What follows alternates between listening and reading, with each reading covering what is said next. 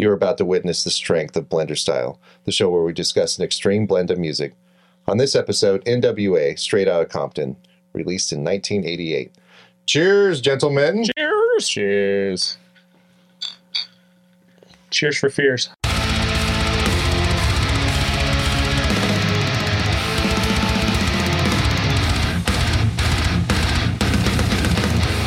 We have never reviewed a rap album, so I decided to crack the seal with a classic.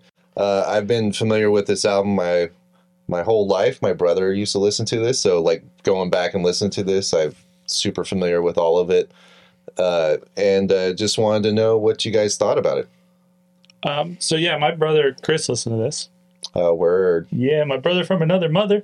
Shout out to Chris. Yeah. Blaska. So yeah, he listened to this a lot when we were kids, and I used to hate it. Or I gave the impression that I hated it, but going back to it, I was like, maybe I secretly liked it a little bit. Mm-hmm. Do you still like it now? It's weird going back to it. I feel like there's a lot of trying to find what sound they were going for in here that I never really picked up on back in the day. Interesting. You were saying that before, Nathan, that I would agree. Like going back to it.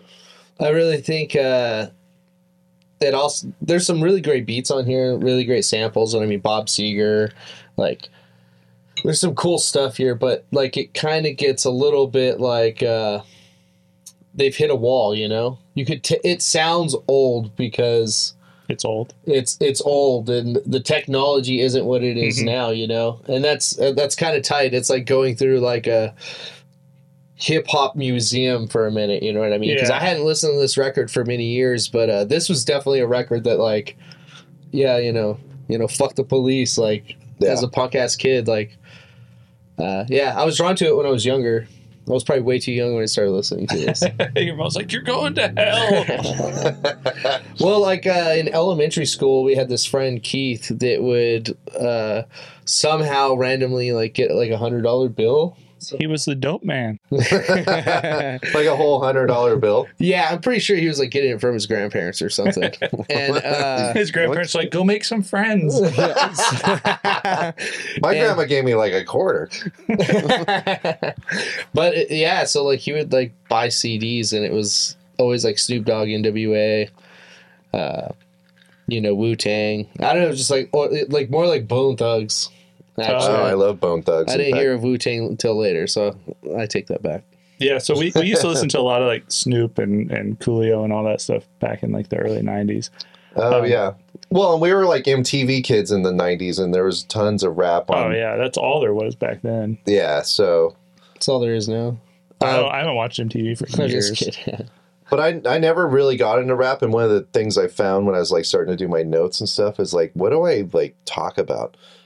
I think for most people, for rap, it's about the lyrics and the rhymes. Mm-hmm. And I'm just not a lyrics guy, so I don't get into it. But especially the first handful of songs, like the first like 2 or 3 songs are like, I don't need the lyrics to get that it's like angry and, they're talking about violence and shit like that. Like that comes across in the music. And that's what really does it for me. That's probably why I like hung on to this, because it's like, the first handful of tracks are very dangerous and like aggressive, like fuck the police, you know. I'm like, yeah, fuck yeah. Yeah. You're like, I'm cool. Shit's heavy, you know what I mean? Yeah, especially being a dumb white kid in Tehachapi. Right, yeah. Or Taft. Where like there's the one cop who's just like, hey Nathan. Like, oh hey man. He's like, you still coming over to my house for a barbecue tonight? Like, yeah, I'll be there. Yeah, I'll be there. And I'm like, yeah, fuck the police. He's like, hey, that hurts my feelings. But going back to this, like you guys were saying, like then later on you get to express yourself, which is I kind of like as a song. And that's my thing. So I feel like there's this like edge to this where they really want to, it's like the forefront. Like nobody really knew how to talk shit about each other, and there wasn't that big like East Coast versus West Coast thing going on at the time, and so it was trying to sound hard to the boys in the hood and all the people that you hung around with and ran around with and stuff, and throwing your persona out there, not necessarily how you necessarily really lived your life, but what you wanted people to think about you. I get that from this too. Then they throw these weird songs and they're like something to dance to, and everybody's like, "Oh man, my feet are tired from dancing. Oh, that's a great beat." You're just like, "Oh yeah, dude." You're like, "Oh, this is pretty good." It's not bad, but It's at the not. same time, I'm like, what happened to the gangsta rap shit? Or Express Yourself. Again, another good song. Yeah.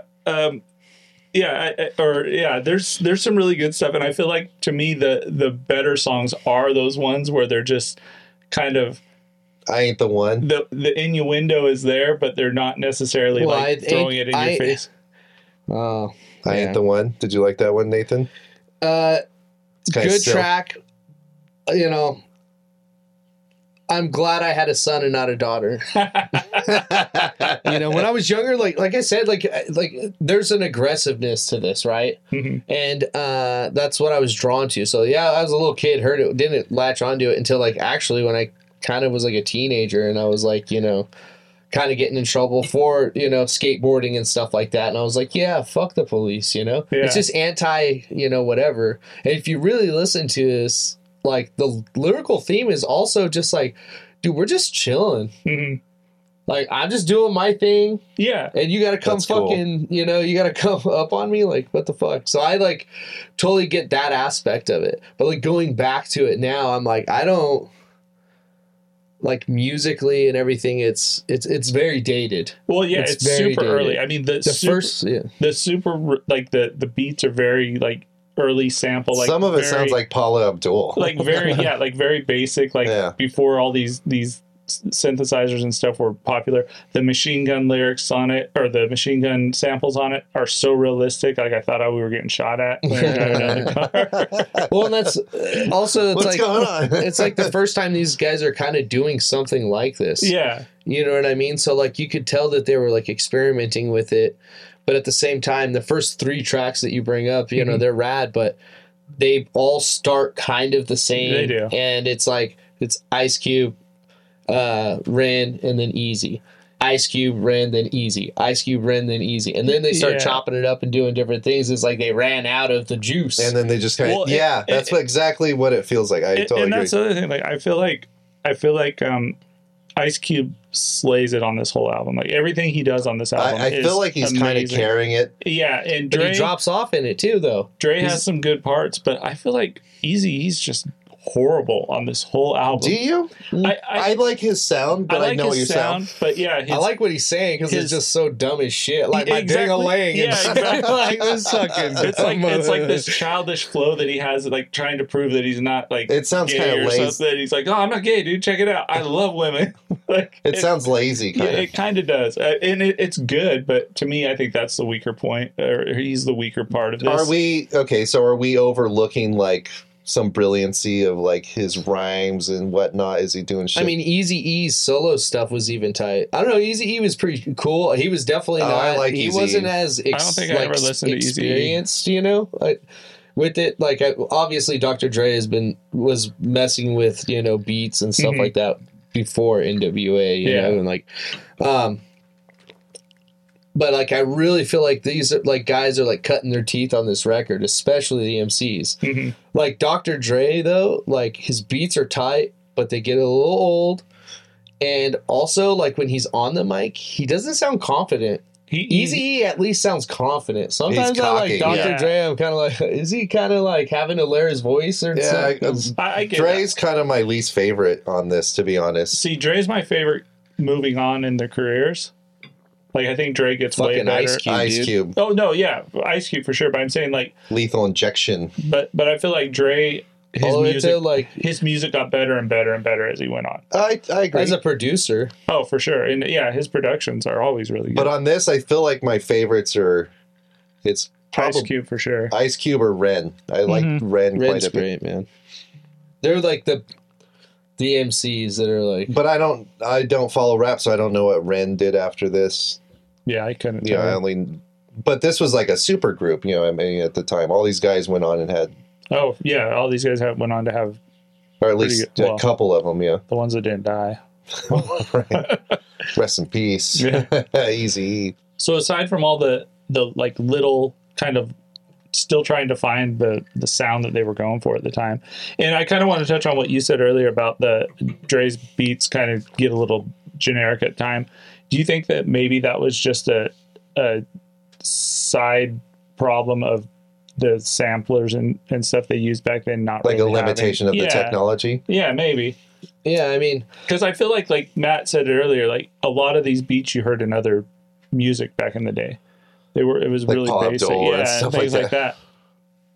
Well, I mean, there was a lot more sampling and stuff going on then. There is, you know, being an actual DJ or producer, like actually kind of like really meant something. You know what I mean? It's kind of, I don't know, maybe I'm talking out of line, but like I feel like that DJ isn't as big as it was then. You know what I mean? Somebody really cutting it, you know? Yeah. Well, and I kind of agree with that, but I feel especially in gangster rap. Well, but I feel like a lot of these samples and stuff were recycled from the dance craze, like the 80 or the early 80s, late 70s, like dance disco craze. Like a lot of these samples. Well, Dre is definitely the West Coast sound, and like that is all West Coast. You know, if you go like East Coast, it was more heavy hitting and stuff. Yeah. Like it's all West Coast, like bow, bow, bow, bow, you know. So good. It's all, West Coast is like, let's go hang out on the beach. Yeah. California. But this is definitely some MCs that went on to go do some better things, I think. But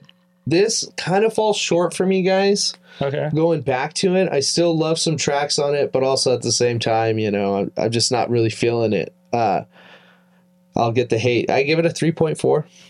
That's not a bad rating. I mean, especially considering you're not really a rap guy anyway. Oh, no, I like rap and hip-hop. Okay. I just, I'm more like hip-hop than gangster rap. I don't know. I kind of was into it, but I got more into hip-hop stuff.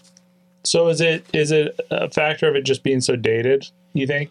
It's dated. It's the lyrical content. I mean, when I was a kid, it was like, F you. That's what I liked about it. But even then, I didn't have too much... I mean, like... You don't really understand it. Yeah, I mean, it's not really for me, right? Yeah. I mean, they make it kind of clear, too, like, this isn't necessarily for me. Hey, small-town kid who doesn't know what it's hard to relate to, right? Yeah, and, you know, I mean, you grew up in Tehachapi. We grew up in Taft. I'm kind of with you. I give it a 3.8. I feel like I respect where they took the genre of music they were going for, and I love the evolution in this album. Like, I'm not necessarily the biggest rap fan. I don't think I listen to any rap really other than, you know, the stuff I grew up listening to that, you know, Chris forced on me when we were kids. But I feel like coming back to this, back then I hated every time we had to listen to something like this if it was in the rotation. But kind of giving it a new perspective. It's decent. It's good. I like where they went with it. I like the different. It's not all just straight gangster. That's what I like about it. There's some. So you do like the variation? Yeah, I do. I love the variation, and it's a fun album. It is a fun album, and it's not overly long or it drags out or anything like that. Long. I would say that there's it's long, but it doesn't feel like it drags. Is what I'm getting. It doesn't drag. I agree. Good pacing on it. Yeah. I give NWA Straight Outta Compton a 3.6 out of 5. It's a good album, dude. I fucking dig it. I've gone back to it a couple of times. Usually I'll just play it and then never get all the way through. Okay. I'll get to like Express Yourself and I'm like, I'm done. It comes out strong. It comes out swinging. It's way front loaded. The best songs are the first 3 songs and then it starts to go downhill. Like 8 Ball gives me like a headache, dude. It's not good. No.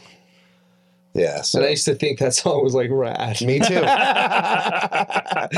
Whatever. This is Blender Style. That was NWA Straight Outta Compton. Let us know what else we should review. Like, subscribe, and tell us we're idiots for not understanding the genre of rap. Get at your boy.